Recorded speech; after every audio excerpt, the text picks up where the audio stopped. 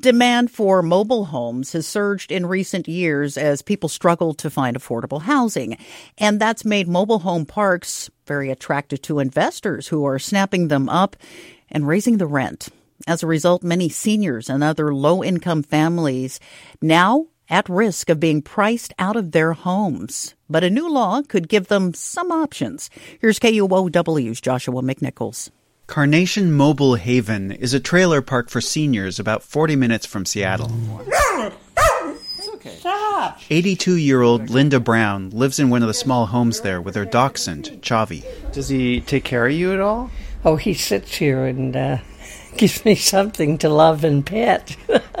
We love each other. That's what we do. He's a good boy. Brown is concerned because the owner of this mobile home park, who she says has generously kept rents low here for many years, is selling to an investor for just over $4 million. Financial experts say that investor will probably need to raise rents significantly to cover the purchase price. If that happens, Brown, who lives on a small Social Security check, will have to leave. It's called an economic eviction. You know what I wish more than anything? That I was 20 years younger and I could still work. Because when I could work, I had power. I had my own income and I could... Yes, Chavi, I did. And I could take care of myself. My biggest fear is I don't want my children to have to look after me. It's very hard for me. I get very anxious. I'm like the dog, anxious. Others in this mobile home park say they could end up homeless, like sisters Norma Ross and Linda Hinault. We would have to sell the place and move out. Into a tent. Until recently, residents thought they might have a shot to purchase this place for themselves. Under a state law that went into effect this summer, residents of mobile home parks are given the chance to buy the land beneath their homes as a resident-owned cooperative. The process usually means raising rents in the short term to cover their debt, but the rents stabilize after that.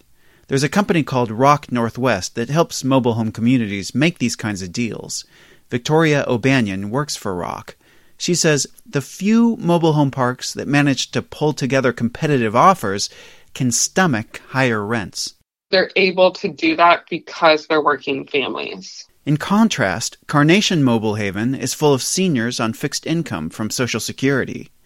O'Banion says Carnation's deal fell short. The residents didn't have enough money, and Rock Northwest didn't have enough time to find more. The investors they're going up against were just moving too fast. They waived all inspections so the deal could close in just 30 days. Any of the state money, any of the money that I have access to requires a physical site inspection of the park, requires an environmental analysis. It requires so many inspections that I need at least 90 days. And that's just to make a competitive offer.